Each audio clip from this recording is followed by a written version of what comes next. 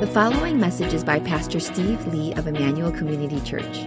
More information about the ministry of Emmanuel Community Church can be found online at www.emmanuelcommunity.org. Okay, let's get into the word for this morning. The message is continuing on in our Sermon on the Mount series. This is the fourth message on Matthew 5:13-16, and the title is simply Salt and Light. Salt and Light.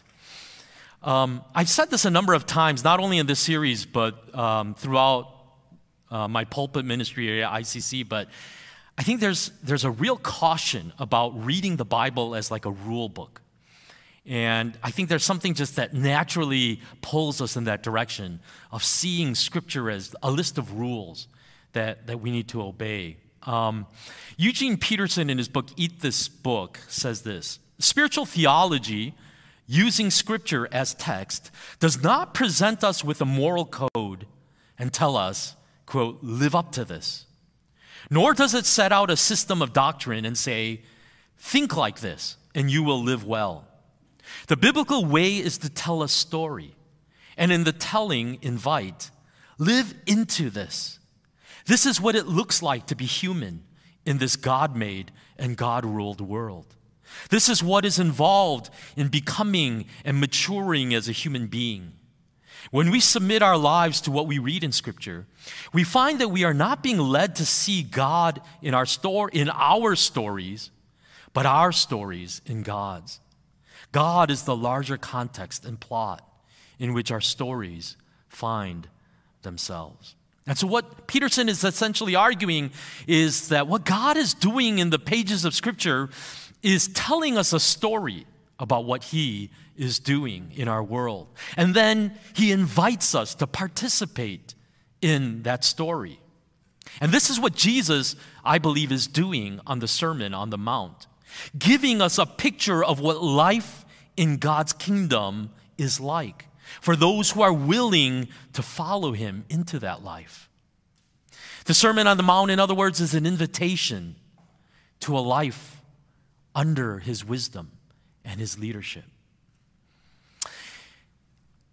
And I think one of the problems we have in the church today is that in our theology, there is so much of a focus when we talk about salvation on what we have been saved from. In other words, saved from sin, saved from death. And we don't consider enough what we are saved for. What we are saved for. In other words, what is the life that God has intended for us in this saved state that we live in? And I think this is what the Sermon on the Mount provides for us. One of the most comprehensive and beautiful pictures of what the redeemed life looks like that God is inviting us to. And so Jesus begins his sermon with the Beatitudes, as we've been looking at the two previous messages, showing us what God is doing. In other words, the kind of people that He is welcoming into His kingdom. It was the weak, the vulnerable, the marginalized, the rejects, the losers, the misfits. And the message that we're going to look at today, the text for this morning has to be understood in light of that context of the Beatitudes. Because in verse 13-16, Jesus continues in His sermon, you are the salt of the earth. But if the salt loses its saltiness, how can it be made salty again? It is no longer good for anything except to be thrown out and trampled underfoot. You are the light of the world. A town built on a hill cannot be hidden. Neither do people light a lamp and put it under a bowl. Instead, they put it on its stand, and it gives light to everyone in the house. In the same way, let your light shine before others, that they may see your good deeds and glorify your Father in heaven. Now, you can't really tell from the English translation, but in the original Greek manuscript, the you is emphatic. In other words, what Jesus is saying is, you are the salt of the earth. You are the light of the world. Another way that we could say it is to really capture that emphasis is you and you alone are the salt of the earth, the light of the world. And as we put that together with the Beatitudes, it makes this interesting picture that it is not the religious or political elite or the wealthy or even the Roman occupiers who are the important ones in God's eyes. But he's saying you disciples who the world has labeled as the left out ones are really the ones who are going to make the ultimate difference in human history.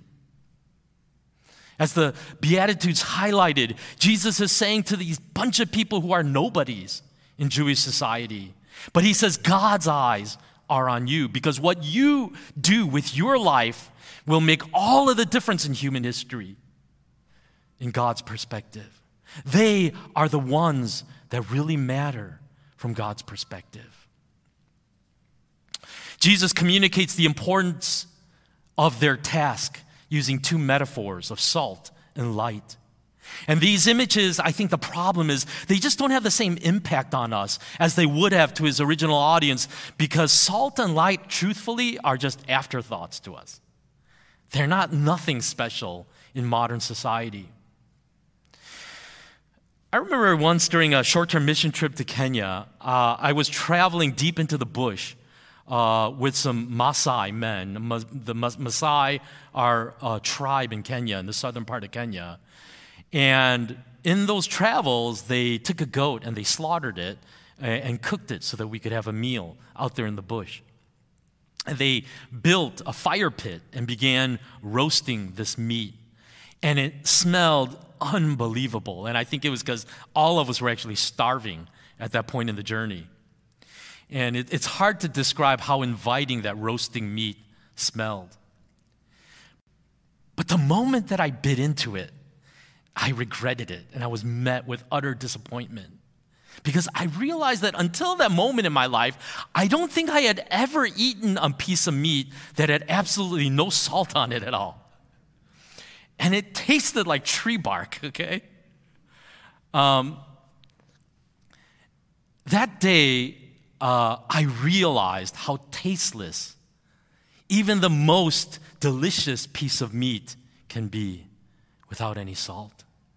And with every bite of that meat, all I kept thinking was salt. I just need a little salt. But there was none to be had in that bush. You don't realize, in other words, how important salt is until you don't have access to it. And throughout ancient history, salt has always been an incredibly valuable commodity. Entire empires were built and destroyed because of salt. Vast highway systems were built in ancient times to transport salt from one part of the world to the other. It not only was used to flavor food, but to preserve it in the age of no refrigeration. In other words, the message is, without salt, there is no life. The human body cannot function without salt. And Jesus says, you are the salt of the earth. You are an essential part of human history. We also, I think, similarly tend to take light for granted, don't we? We live in a world flooded with light, no matter what time of day it is. Light is always available whenever we want it, so we don't even think about it. Again, in our years living in Kenya as missionaries, we understood how precious light is. The image is so dark you can't even see it, okay? Without even realizing it, in our 5 years in Kenya, I was actually following the lunar calendar. I knew always what phase of the moon it was in any day. And the reason is because when you're on call at the hospital and you have to go from your house to the hospital in the dark, that little bit of moonlight makes all of the difference in the world. And I have to confess to you that even as an adult, when I'm walking at 3 o'clock in the morning in the pitch dark across this huge eucalyptus forest that I had to walk by, it was genuinely frightening sometimes. It was like a cloak or a blanket of darkness that just covered everything, and you couldn't even see your hand in front of you. That's how dark it is. And what I would see in that darkness is just the light from the pediatric ward that was shining. And as long as I kept my eyes fixed on that light, I knew I could get through this darkness and get to the hospital. The power would regularly go out in our mission station, almost sometimes nightly. And whenever the power went out, all you could do is light a lantern. And I don't know if you've ever tried to do anything under lantern light, but it stinks, okay? It is not an adequate source of light to do anything with. And I'm a night owl. I live for the night, okay? So night would come and the power would go out, and there is nothing to do when it's pitch dark and there's no electricity. So a lot of those nights, I would go to bed at like 9 p.m., I would just stare at the ceiling because I can't fall asleep. And it was just a reminder of how precious light is. And that's how light would have been perceived by the people in Jesus' day without electricity. Light is life. And to that audience, Jesus says, you are the light of this world. A world blanketed with darkness. You, as my followers, are the light of this world. And the main point of these two metaphors is the incredibly important role that Christians play in the world. Just as you can't imagine life without salt or light, the world needs the witness of the church. In other words, making an impact as Christians is not optional. It is integral to our identity as followers of Jesus Christ. And I think even right there, we need to pause for a moment and ask, is that really a core part of your identity? Is the impact that you make in your world for Jesus? Well, what does that exactly mean when Jesus says that he intends us to be the salt and light of the world? He doesn't leave it up to us for guesswork. He actually explicitly lays it out for us in verse 16. In the same way, let your light shine before others, that they may see your good deeds and glorify your Father in heaven. In other words, the impact is through the good deeds that we do in the world that will then point people to a good God who is the creator of this world. And just earlier at the very end of the Beatitudes, he's just gone on to say how as Christians we will be persecuted and that we will be hated by the world. But somewhere in that, he also transitions into saying, by the kind of life that you live in the witness of this world, you can actually change their perception of you. And they can see the goodness of God by your behavior, by the kind of life that you live as a witness before them. In other words, there ought to be something so self-evident about what we do with our lives that causes people even outside the church to give glory to God because of his goodness, based on the things we do as a community. In other words, even though we may be misunderstood and persecuted for our faith, the good that we do in society ought to be a witness to the goodness of God. Very similarly, Peter, in his first epistle, chapter 2, verse 12 says, live such good lives among the pagans, that though they accuse you of doing wrong, they may see your good deeds and glorify God on the day he visits. Let your deeds speak for themselves as a witness to the world of a God who loves them. The call to his followers to be salt and light in the world is accompanied, though, throughout this passage by a warning that we can lose our saltiness or that we could cover the light that is in us. And his message is, if salt loses its saltiness, then what use is it anymore? What is the point of lighting a lamp if we're just going to cover it up so that no one can see in the dark? And his implication is, what about a church that has lost its witness in this world? I think we have to acknowledge something sad, is that non-Christians' opinion of the church, here in America at least, is at an all-time low. According to Barna researchers, among younger Americans, only 16% have a favorable view of Christianity. And only 3% think positively of evangelical Christians in this country.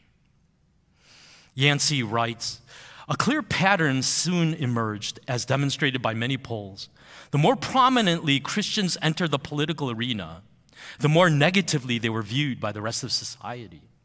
An overwhelming majority of non-churchgoers associate these descriptors with Christianity: anti-homosexual, judgmental, hypocritical, old-fashioned, too involved in politics, not accepting of other faiths, confusing. As one interviewee expressed it, quote, "Most people I meet assume that Christian means very conservative, entrenched in their thinking, anti-gay, anti-choice, angry, violent, illogical, empire builders. They want to convert everyone, and they generally cannot live peacefully with anyone who doesn't believe what they believe." Now, let me say something. You can hear this quote by Yancey and cry, persecution, right? But I think we need to take an honest look at ourselves first. Let me make something clear here. I've read enough of Yancey's books to know Yancey's point is not that we abandon our position on controversial issues like abortion because they're unpopular so that we can be more accepted by the world. That's not what Yancey is trying to say here. His point, though, is that as Christians in America, we've become known more for what we are against than what we are actually for. And that's a problem. My worry is that we're identified more right now by our political positions and the things that we fear rather than our good works. I can't think of many Americans, if you were to ask them that, saying, "What do you think of Christians?" And their immediate gut reaction would be, "Oh, those people? Yeah, those are the ones that are always doing good works everywhere." Do you know of any of your neighbors that would say that of Christians right now? I think we have somehow lost our way as a church and lost this call that Jesus has placed on our lives. Listen, I think it's undeniable at this point that America is rapidly moving to what we could just honestly call a post-Christian era, a post-Christian state. Very similar to what Europe experienced a few decades ago. The church is becoming increasingly marginalized, and Christianity is being rejected. And I think the knee-jerk reaction is to fight back, to try to reclaim both the political and cultural influence that we once enjoyed for so many decades in this country. But in this season, what I am arguing is that I think the church needs to reclaim Jesus' mission to be the salt and the light of this world. Not by political power, but by the good works that we do, even if that means we do them from a position of being marginalized and misunderstood, from a position of weakness in this culture, in this world. If we're going to point people to Jesus, what that means is we have to understand what this life of flourishing that Jesus offers us actually looks like. Can we articulate the vision of God's kingdom as presented by Jesus? And how does that vision of his kingdom speak into all of the different challenges and issues of our day today? Do we, in other words, believe that the Bible has anything meaningful to say about the things that matter most to this generation? How do I square what science says about evolution and the age of the earth with the young earth creationism that I was raised in from Sunday school?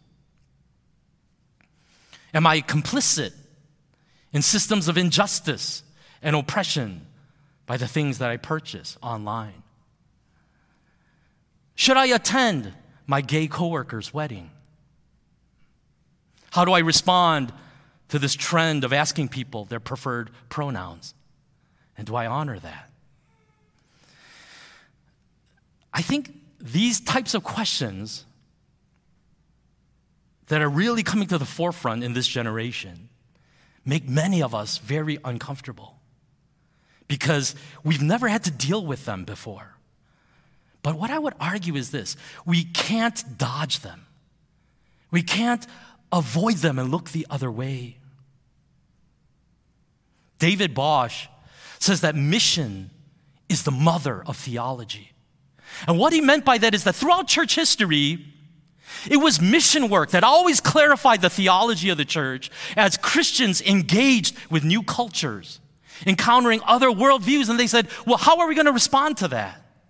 What do we believe over and against this worldview? And what I want to say is this: we need to avoid simplistic or politicized answers to some really complicated questions. And that is my fear right now, is there's a sort of this climate in which everyone is offering simplistic answers to really difficult issues in our day.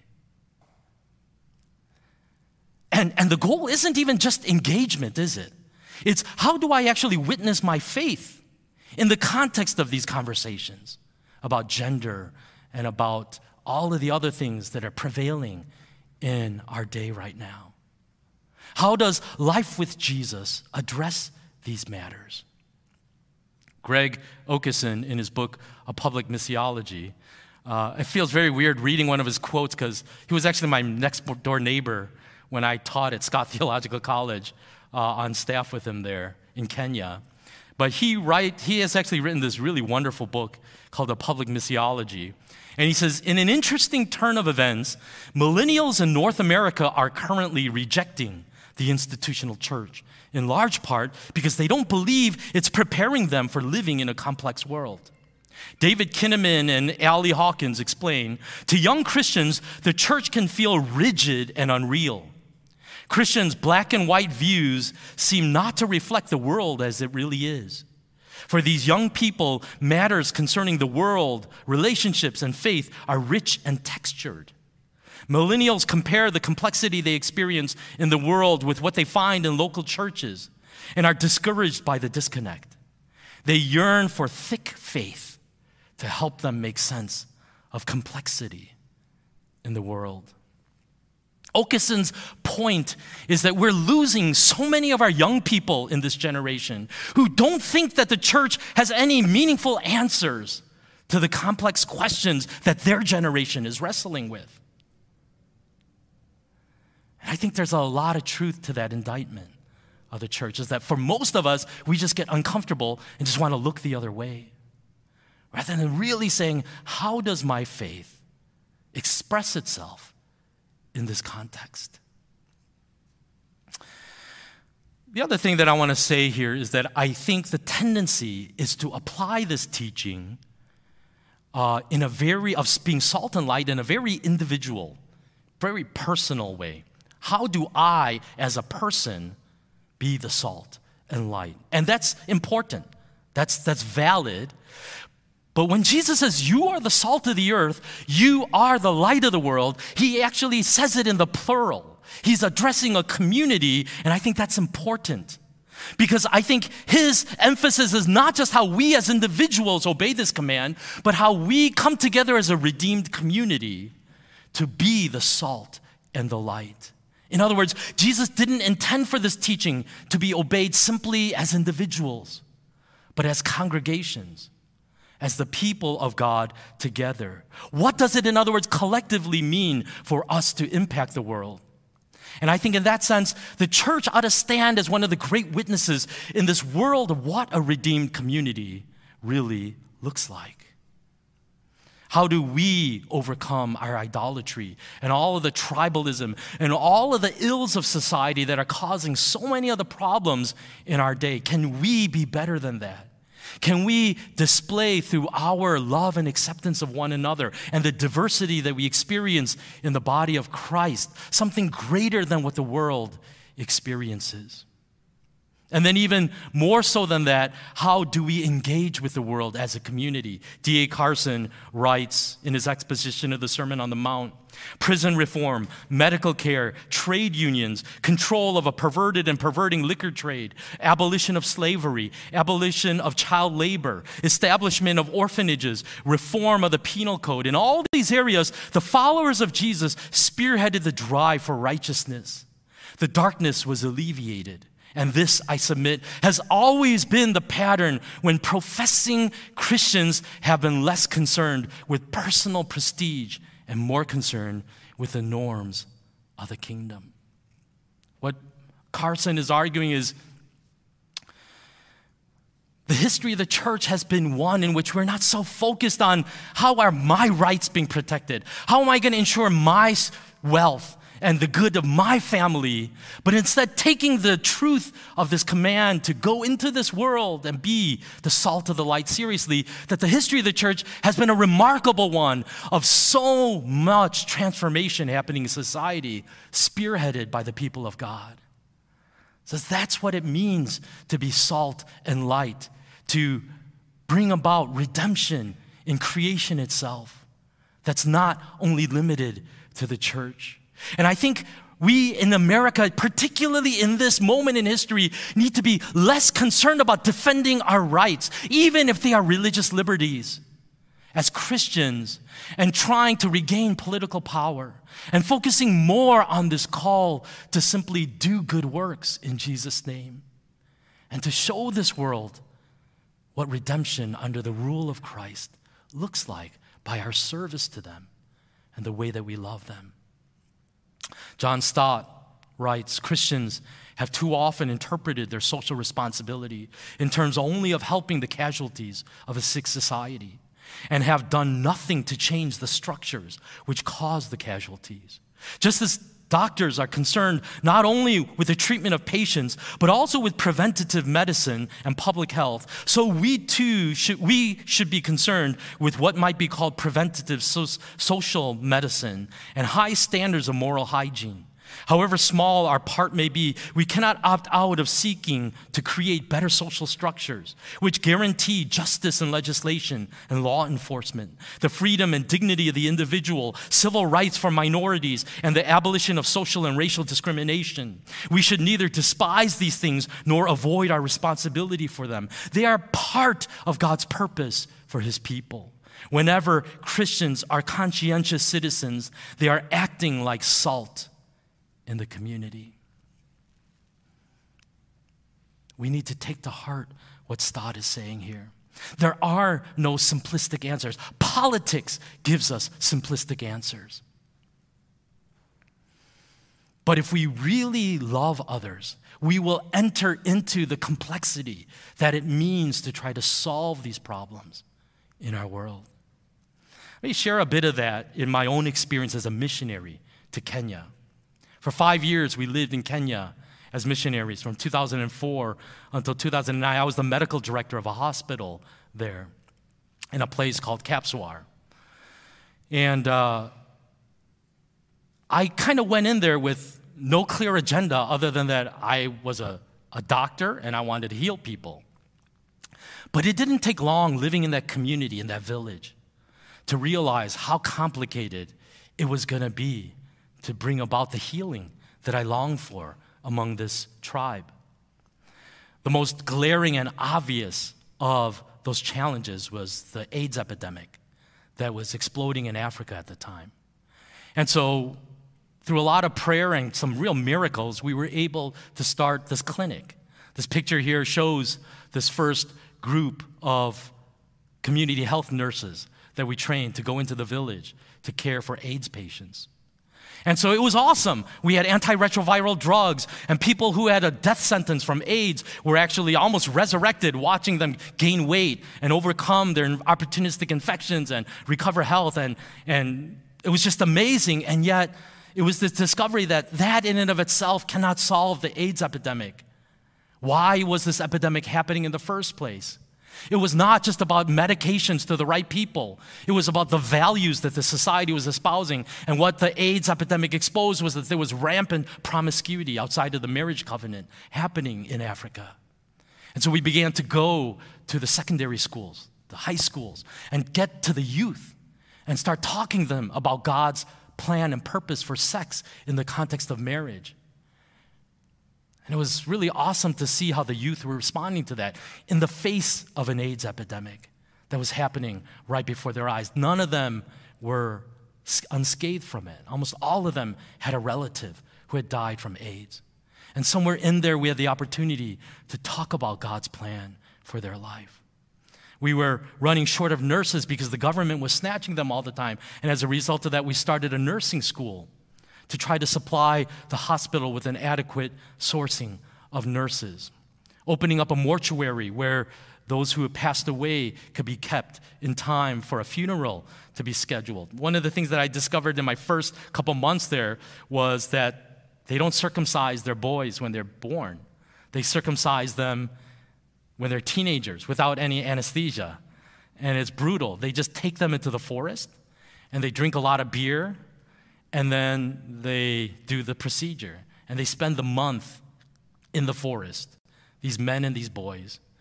And when I found this out, we thought like, wow, what if we could offer a Christian alternative to this and do the circumcision under sterile technique to reduce the risk of infection, but not just so that we don't see all these infected boys in the hospital, but so that we could actually show them an alternative view of what manhood is, what the Bible says it means to be a man. If you go to the next slide there, you can see this is our first class of circumcised boys that we circumcised at the hospital. And we gave them certificates of manhood right there, and they're all holding them proudly. They're actually still healing from the procedure, so most of them kind of man-spreading there, and they're not very comfortable in that moment. But it was awesome. We held them there for 2 weeks in a camp where we had local pastors come in and teach them about what it means to serve their wives and their children, rather than this hyper-masculine view that's often prevalent in those societies, and saying what it means to care for others and to show masculinity in what often is labeled as feminine qualities. And it just, the list goes on and on. I mean, one of the most horrid things was to encounter female circumcision, or otherwise known as female genital mutilation, and beginning to see those young girls coming to the hospital with botched procedures that were being done in the village, and fighting against that and trying to rescue these girls from being mutilated like that. The list went on, and the more time I spent in Kapsawar, in Kenya, the more I realized how challenging it is to make a difference when it comes to healthcare and poverty and all of these other things that needed to be addressed in a place like Kenya. And I think when we think about all that, it just seems overwhelming. And I think it's very understandable why we want simplistic answers, right? We want simple solutions. But I think if we really are the salt and light of this world, if we really love others, then we have to be willing to do the homework and do a deep dive and understand what are the roots of the sins that plague our country, our neighborhoods, our society. And what does it mean to clothe ourselves with the compassion of Jesus and really love people and show them God's heart for them? Do we have the will to engage in that mission of seeing what that means?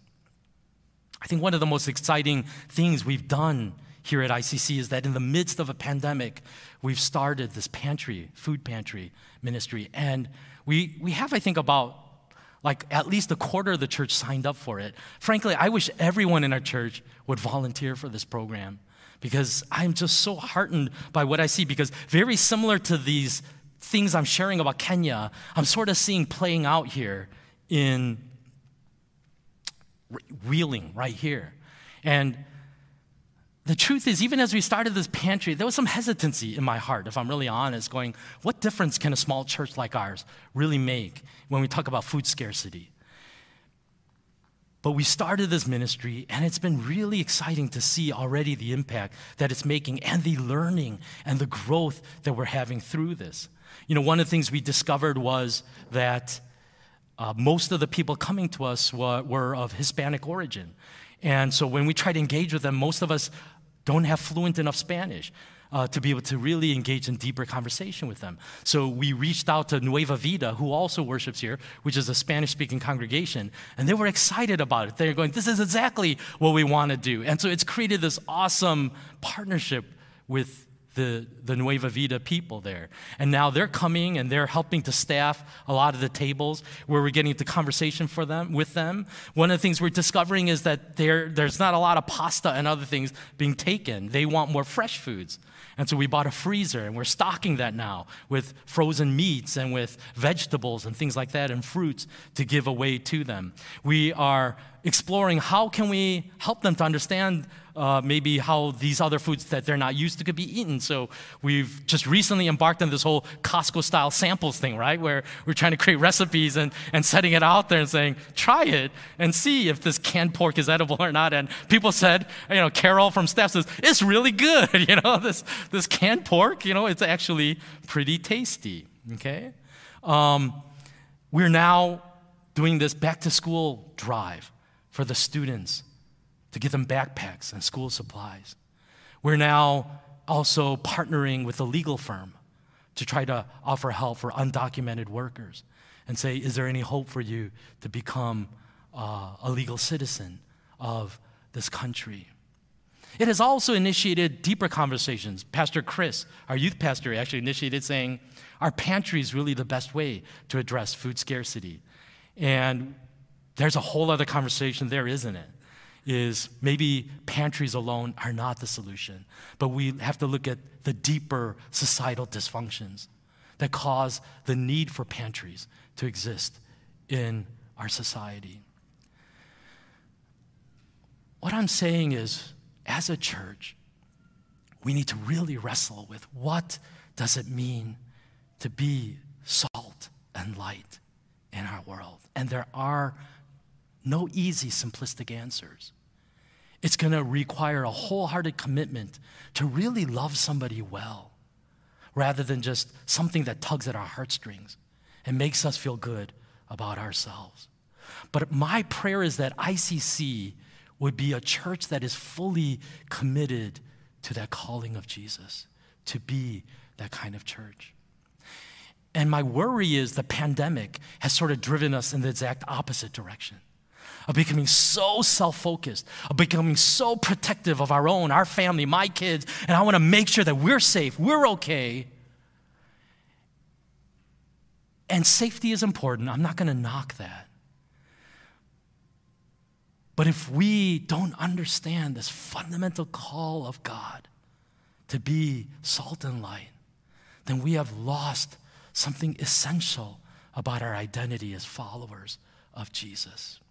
And so as I close my message today, can I simply challenge you with that personal reflection for your own life? In your walk with God, in all of the things that we ask of Him to do, in all of the prayers and all of our worship and in everything that constitutes our Christian life, what part of that represents you making an impact to the world around you in the name of Christ? Let's pray. We're going to come to the Lord's table here in a minute, but I just want to give you a moment of reflection and prayer before we do so. And I want to invite you to think about this teaching. Jesus says, you and only you are the salt of the earth. You are the light of this world. Jesus is saying, I have no plan B. The church is it. You represent me in a dark and fallen world. And I think as I look at the church landscape, as I look at the whole national landscape, it's not a really pretty picture right now. I think for many, in the church, we feel threatened. We feel like it's an existential crisis right now for our very survival. We worry about the school systems our kids are being educated in. And listen, these are valid concerns. But I think we have lost something if all that matters is how God is going to help us and protect us and serve us. What does it mean, even as we are sensing that we are becoming more and more marginalized and frankly even despised by the broader culture, to actually love those who are near to us, our neighbors, our coworkers, the people that surround us and don't know Jesus? What an awesome thing that would be if in the next couple decades, we as the people of God could radically transform this trend. And that in 10, 20 years from now, the most common remark made by even those outside the church is those Christians, those are the quirky, weird ones who are always helping other people out. And I don't really get why they do that. They're kind of strange in that way, but I kind of appreciate it. It kind of moves me to see what these Christians do with their lives. Would you just pray for a moment and say, God, I want to be that light that shines for you. I want to be that salt that salts this earth, lets people know of a good God who loves them. We just pray that for a minute, and then we'll come to the table and take communion together.